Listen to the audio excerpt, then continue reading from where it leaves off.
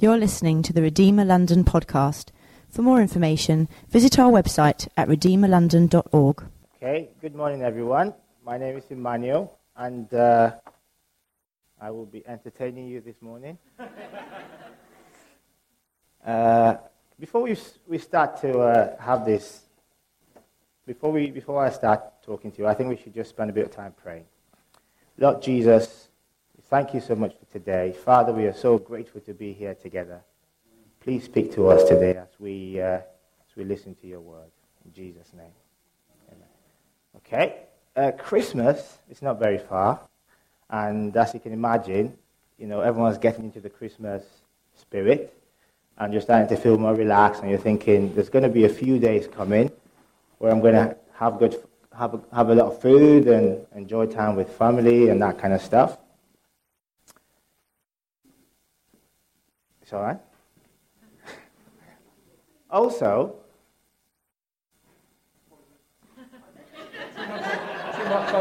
oh, okay, that's fine. Okay. All right.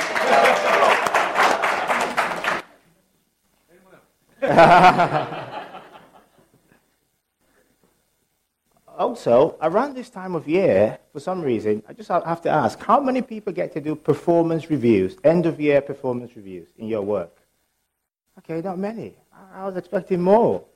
Okay, well, we're going to watch a clip of what one looks like. So you can go and say to your manager, I'd like to have more of this.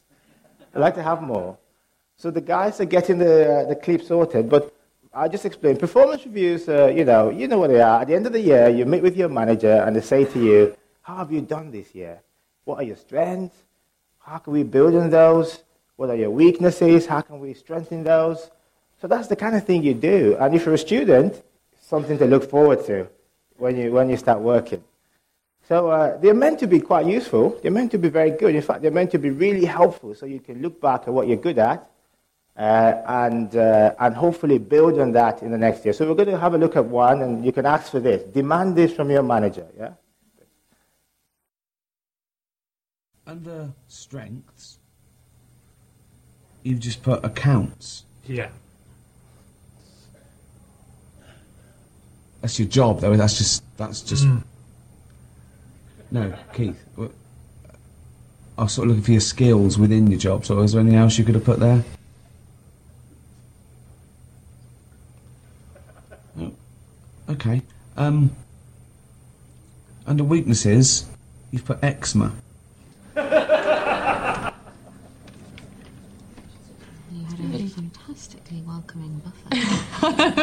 The wine was something else. Everyone's sort of quite friendly. Yeah, everyone's... So ignore this, by the way. This is just what's happening in the office whilst the performance review is happening. So this is not the performance review. Have you got a girlfriend or... Tim. Why? One thing. Why?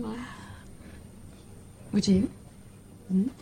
Out the equation. Yeah, I know, but I mean, if you weren't, would he be... If I weren't. Madness.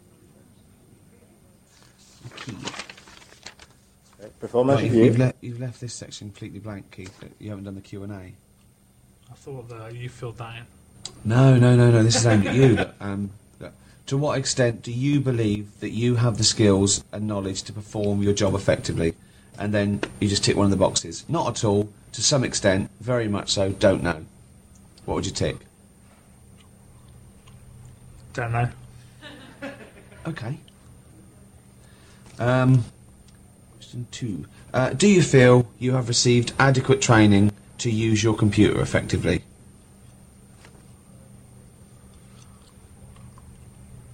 What are the options? They're always the same. Always the same. Not at all. To some extent. Very much so. Don't know. Don't know. Don't know again. Okay. Do you feel you are given the flexibility to decide how best to accomplish your goals?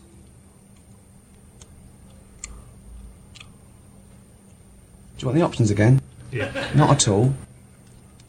To some extent, always the same. Very much so. Don't know. If don't know wasn't there, what would you put?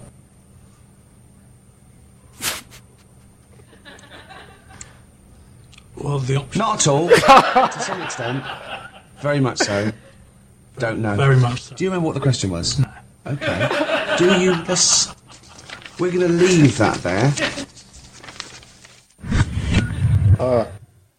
So, yeah, demand that from your manager, yeah?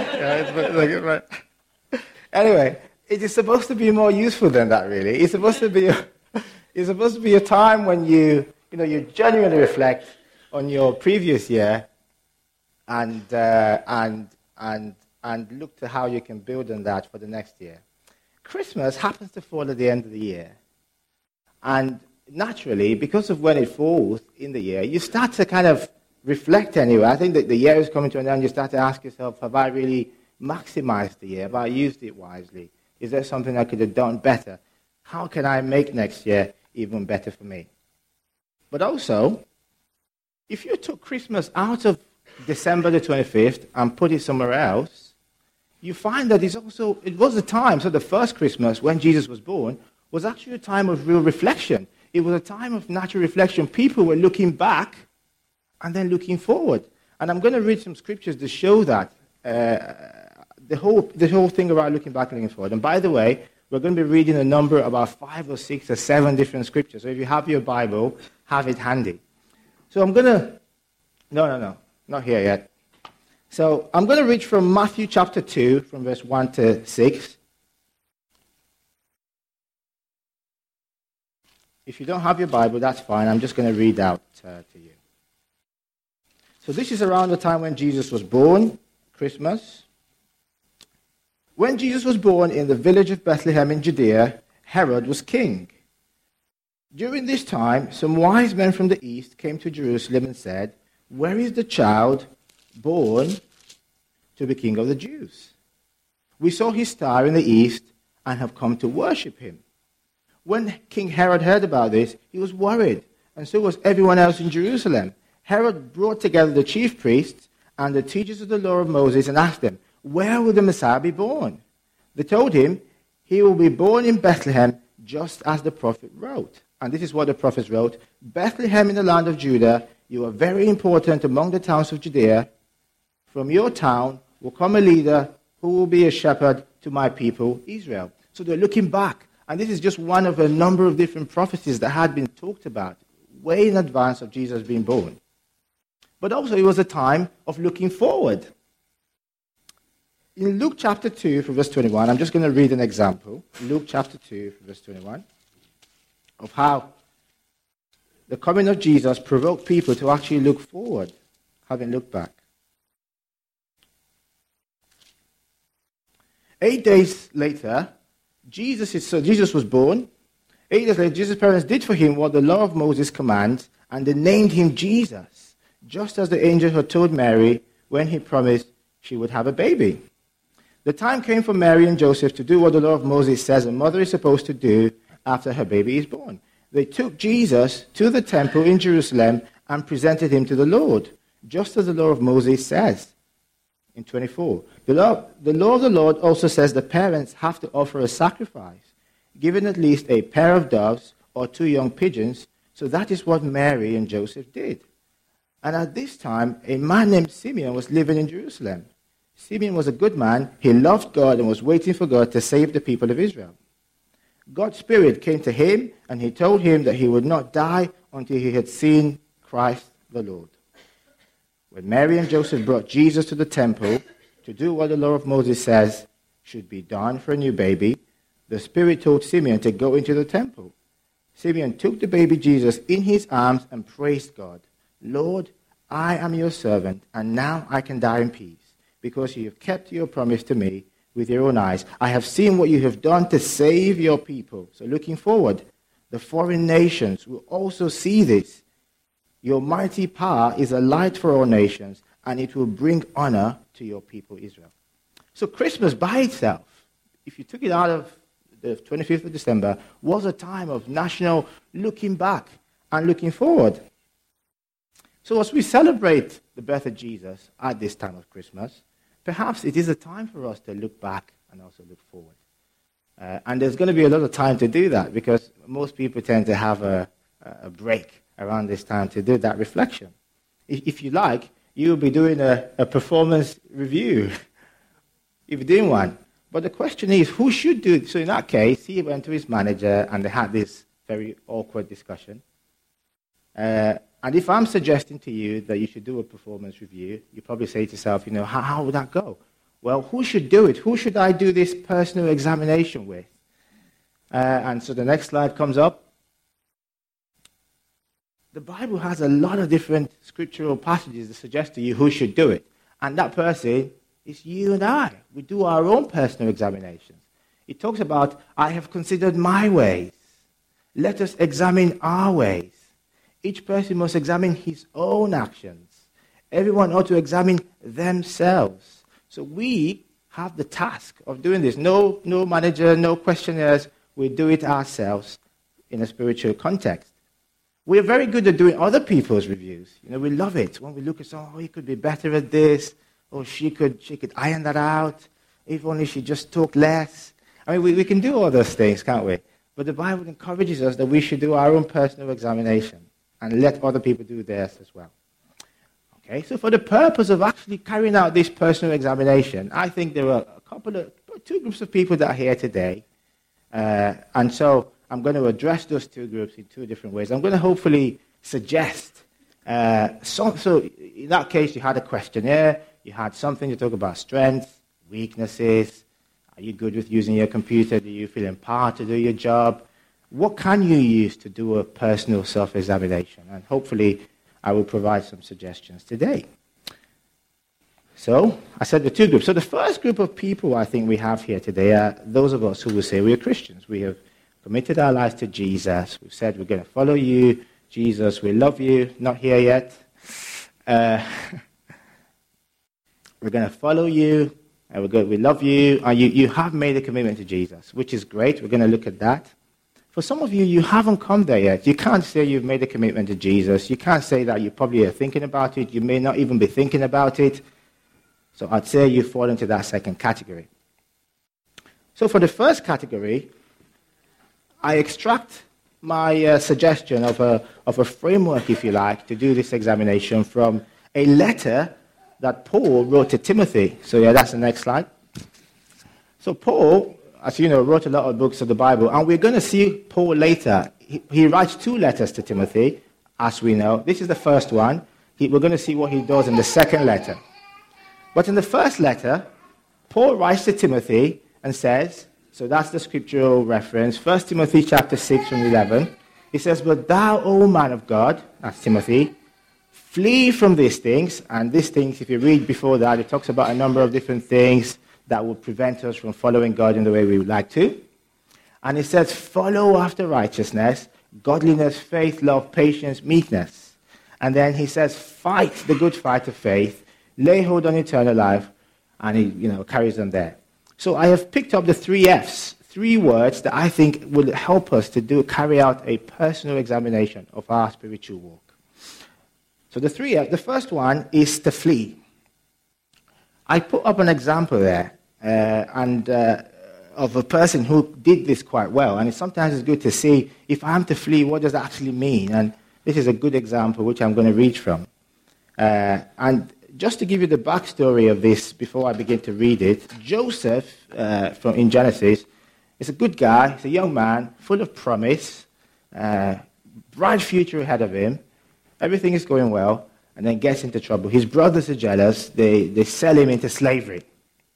He's bought by a senior official in Egypt who works for the king, and he's a servant in that household. He's a slave, rather, in the household. And he does quite well.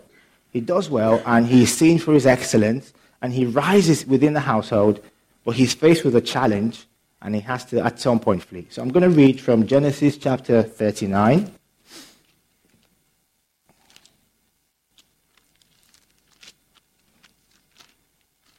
My version is is very simplified version, so pardon me if it doesn't correlate with yours. So from verse 6.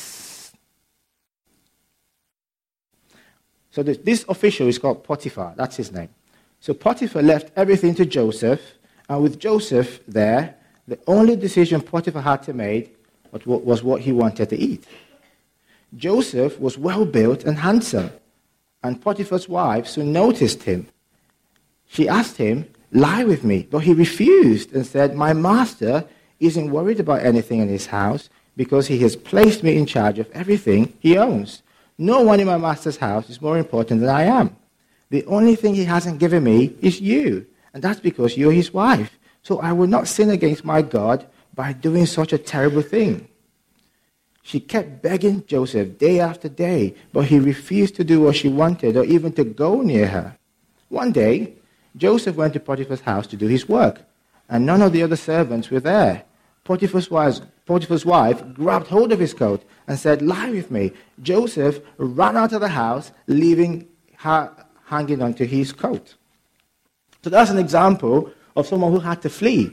And I'd say to you, as you reflect back on your year just past, and as you look forward to next year, you can ask yourself, have I always fled when the occasion called for it? Have I always said, "No, I can handle it, it's okay, I can handle it"? And then you realize that you can't handle it. Is there a place for you perhaps to ask yourself, should I do more fleeing? Should I be able to know, be able to judge better when it is to say, look, this is going to be beyond me. I'm not going to stay. I'm going to make a run for it. I'm going to extract myself from this situation. Maybe you find yourself sometimes, people provoke you and you lose your temper and you say terrible things and you act in a way that you always regret.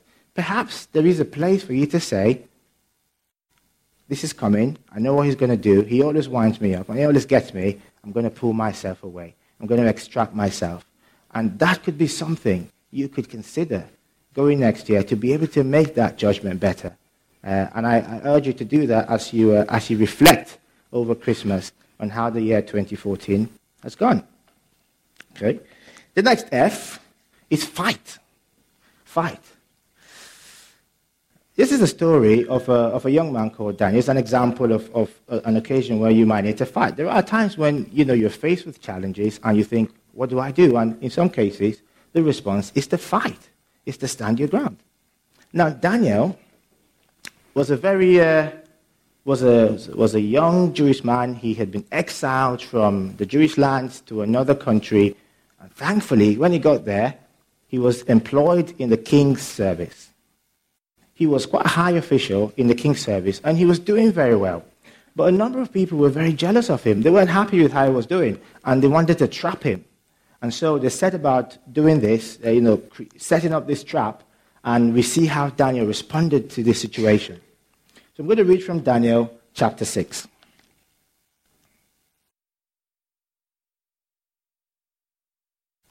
If I can find it.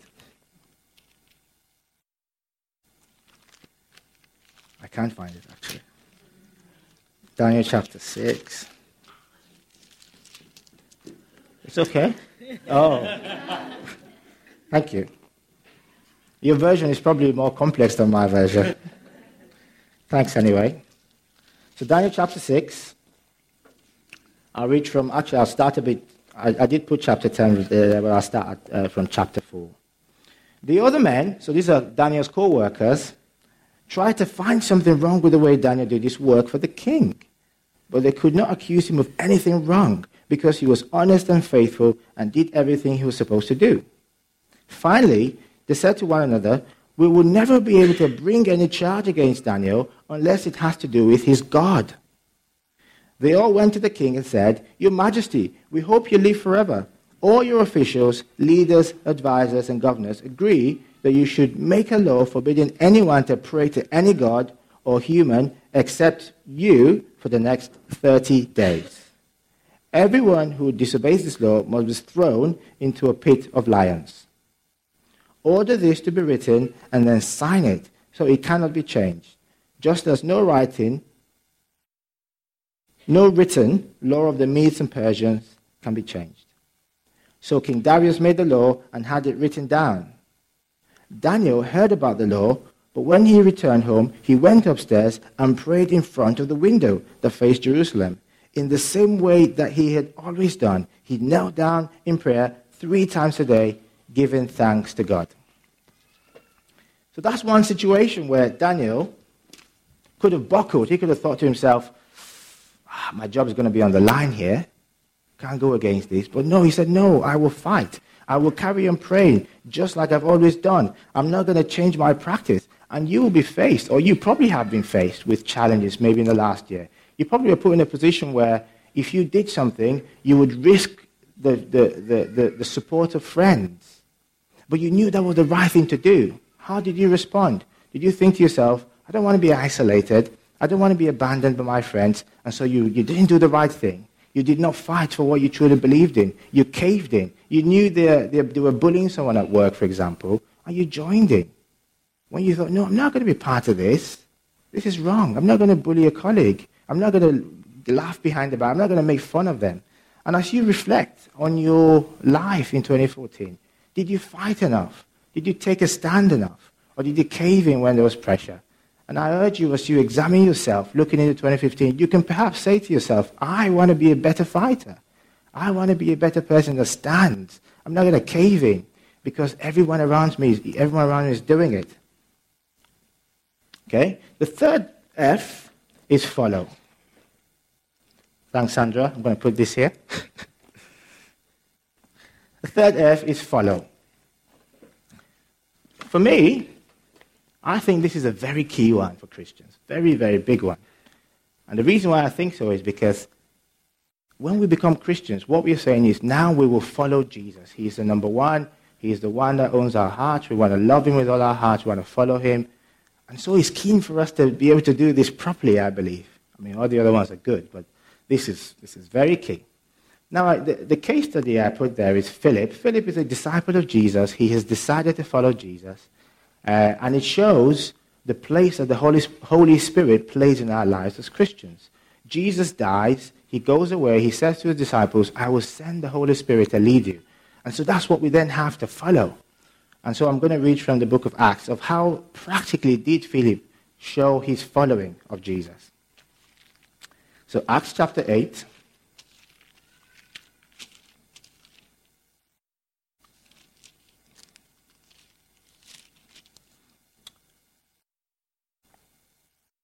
I'll start in verse 27.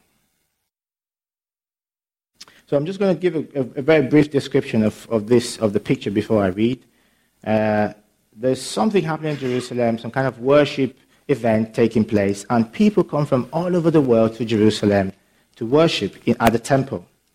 So after people have worshipped, they obviously return back to their homes. Some people come from faraway lands, and that is where this story kind of takes off from.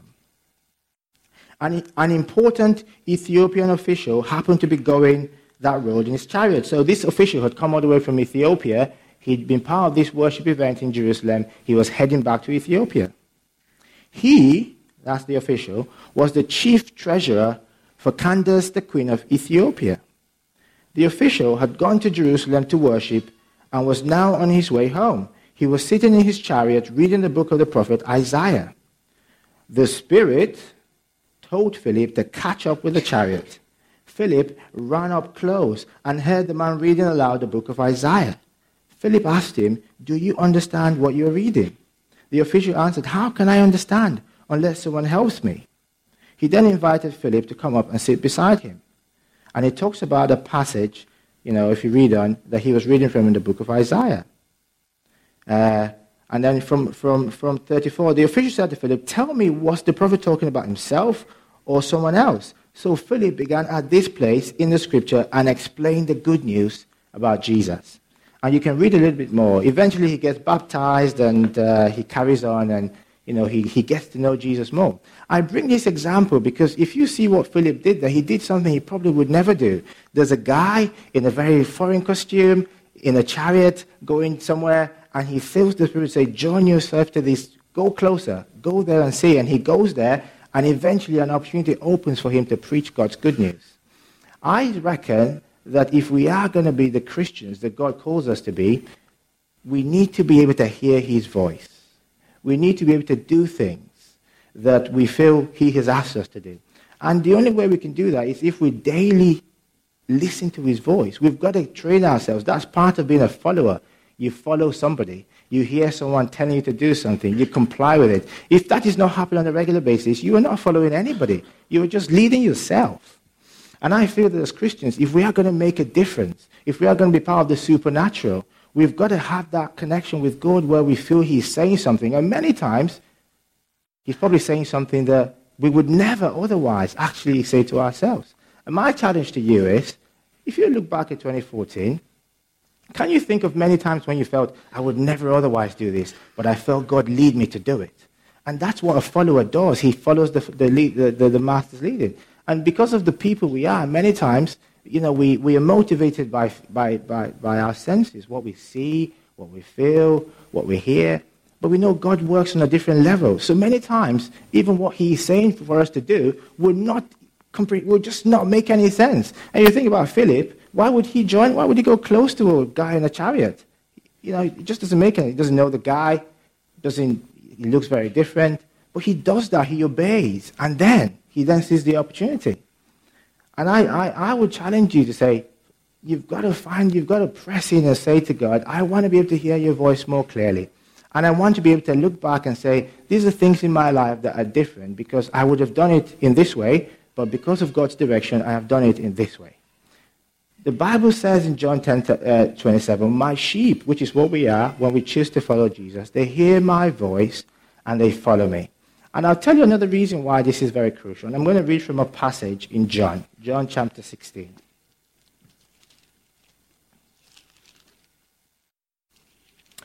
From verse 12.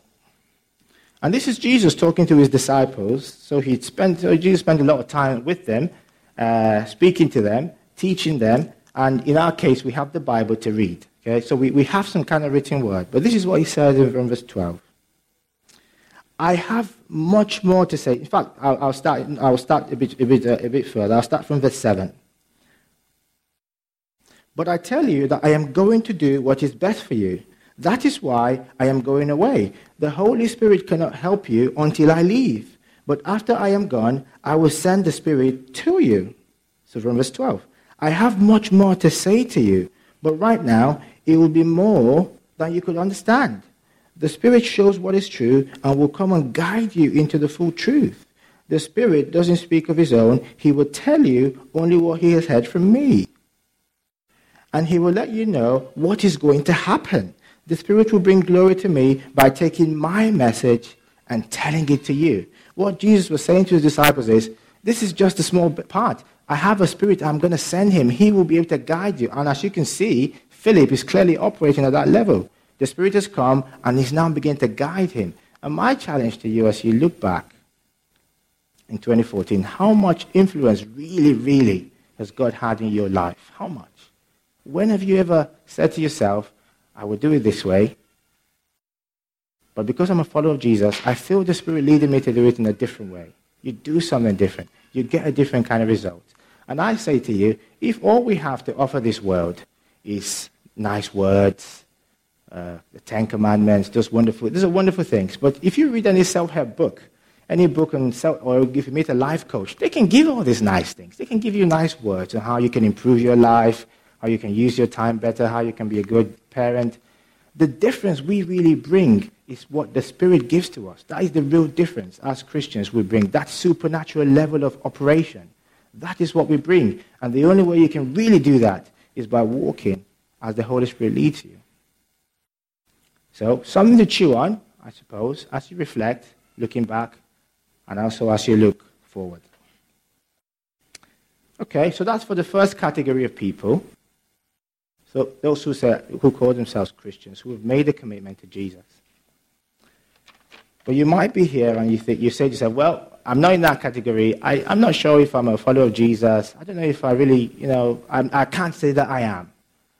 And I provide you with probably a different set of tools to reflect on your year and to look forward. Next slide, please.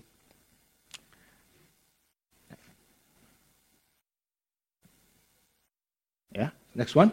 Okay, so a few questions that could help you do that reflection. When you look back at 2014, did you struggle? Did you wrestle with guilt, fear, worry? Did you have a certain spiritual restlessness inside you? You felt something was missing. How about, did you wrestle with questions about the purpose of life? What am I here for? Or what's going to happen to me after this life? Next one. And I put it to you, would you like to experience joy, hope, unconditional love, relief, find purpose in life, have hope for the life after here? As you reflect on these over the Christmas period, if you are keen to experience these things, then there is an offer on the table. I call it the grand offer. Jesus makes you an offer. He says, come to me if you are labored and heavy laden. I will give you rest. He wants to give you life in all its fullness. And I can show you an example in the Bible of somebody who responded in a particular way from the book of Luke chapter 15. So this is a guy who decided that he would live life in a certain way. He goes off, and then he has a lot of money to spend. He blows it. He finds himself in a tight situation, and he has a decision to make. What do I do? Luke chapter 15.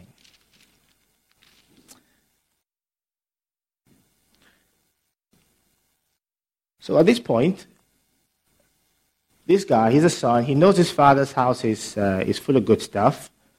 And he has to make a decision. Do I go back to my dad and repent, or can I carry on? And he decides, in verse 17, he says, finally, he came to his senses and said, my father's workers have plenty to eat. And here I am, starving to death. I will go to my father and say to him, Father, I have sinned against God in heaven and against you. I am no longer good enough to be called your son. Treat me like one of your workers. The younger son got up and started back to his father, but when he was still a long way off, his father saw him, felt sorry for him. He ran to his son, hugged him, and kissed him. And I say to you today, when you look back at 2014, if that was you, that's what you want, and there's an offer on the table. And if you're unsure, will God love me? Will he accept me in spite of what I've done? From the story I've shared with you, I guarantee you that he would. He would love you. He would embrace you. He will receive you into his heart, back into it, and he will come into your life and hopefully address some of these issues that I raised there. Okay, we're on the home straight now. So I've hopefully provided you with some tools to evaluate your life, and hopefully I've covered the full spectrum of people in the room. However, so we're back to Christmas. We're in Christmas now. Everything is looking wonderful. And as time goes on, and as you live longer, you start to accumulate Christmases, don't you? You start to compare Christmas of 1987 versus Christmas of 1991. You know, you start to have Christmases, a number of them. And what happens is, quite frankly, one day there will be a lifetime of Christmases behind you. You have a lifetime of Christmases suddenly. And then, funnily enough, you'll be doing the same thing. You'll be looking back and looking forward. Looking back and looking forward. And I want to show you a picture of a person who came to that point. And he had to look back and look forward. And his name is Paul. So I told you he wrote the first letter to Timothy. This is his second letter to Timothy. And in that letter, he was urging Timothy on how he should live. And now he is telling Timothy about his own self, because his own life was coming to an end. He was not looking back, and he was looking forward. And this is what he said to Timothy. The time of my departure, i.e., leaving this world, has come. And this is what he was able to say. So at this point, he's able to analyze his life behind him. He's able to say, I have fought a good fight. I have finished the course. I have kept the faith. I have been faithful. So you look back, and then looking forward, in the future, there is laid up for me a crown of righteousness, which the Lord, the righteous judge, will award to me on that day, and not to me only, but all those who love his appearing. Don't you love that? Wouldn't you like to look back and say, I fought well, I finished the job, I have been faithful? And if you want to say that, then the job starts now. Because at this point, it's too late. The Christmases are all gone. You're now looking forward. So this is the point at which you say, I want to have that at the end, so I'm going to start making those changes now, so I can fight well, so I can finish well, so I can be able to say, I have been faithful. So, just to summarize, Are you here today and you say, well, I love Jesus, I want to follow him well. 2014 is gone, it's not going to come back. But how about 2015? Can you make some changes? Do you want to think, I need to be able to flee better, I need to be able to fight better, I want to follow Jesus better? But what if you're not a Christian here? You're thinking to yourself, I don't really know him. Well, why don't you? Why don't you step forward and say, Jesus, come in. I want to experience the joy you give. I want to experience the love you give. I want to have a good picture at the end of my life to look back and think, there was a purpose to it, and I look forward to a glorious future ahead of me. Why don't we bow our heads for a short time of self-examination?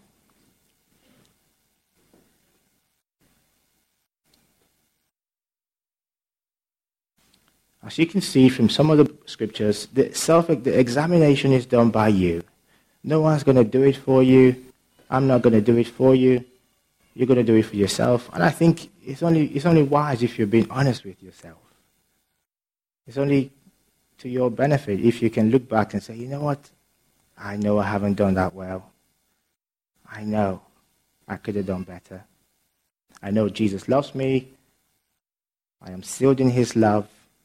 He is my Father. I am his son. But I know that in terms of serving him, in terms of pleasing him and following him, I just haven't done enough. I just haven't done well enough. I've let him down many times when he was hoping I would stand up and say, yes, I am a follower of Jesus. Instead, I shrunk away and I followed the crowd. And I was ashamed to actually be open about my love for him. Why don't you say in your heart, I'm going to reflect on this and I'm going to find ways to make him proud of me in 2015. And if you're here, you're saying, it's been a restless one, 2014. Tough. So much uncertainty, so much upheaval. I want 2015 to be different.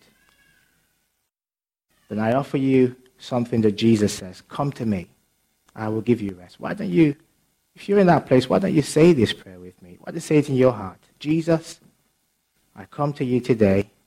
You've made me a good offer. I love the offer. I'm going to accept it. I'm sorry for the wrong I've done. Please forgive me. Forgive my wrong. Forgive my naivety. Forgive me for the times when I let you down or I said, no, I'm not going to follow you. I turned my back on you. Today, I turn back to you. I come to you. Please accept me into your heart. Please come into my life. Change me. Help me to be more like you every day. And if you've prayed that prayer, I'd love to have a chat with you at the end of the service today. Lord Jesus, we want to thank you for your love. Thank you that you give us opportunities to reflect, to self-examine, and to help us to be better every year, so that at the end, we will not be ashamed to look at you and say, we'll not be ashamed to look at your face. You'll be able to say to us, well done, you've done well. You really used the life well. You really fought well. You did a smashing job. I'm so proud of you. That's what we want to hear when it's all over, when all the Christmases come to an end. And so at this particular Christmas, Lord Jesus, as we reflect on your birth, help us, Jesus, to draw nearer to you, to reach out to you, because we know you are waiting to reach out to us. We thank you, Lord, for your goodness. In Jesus' name, amen.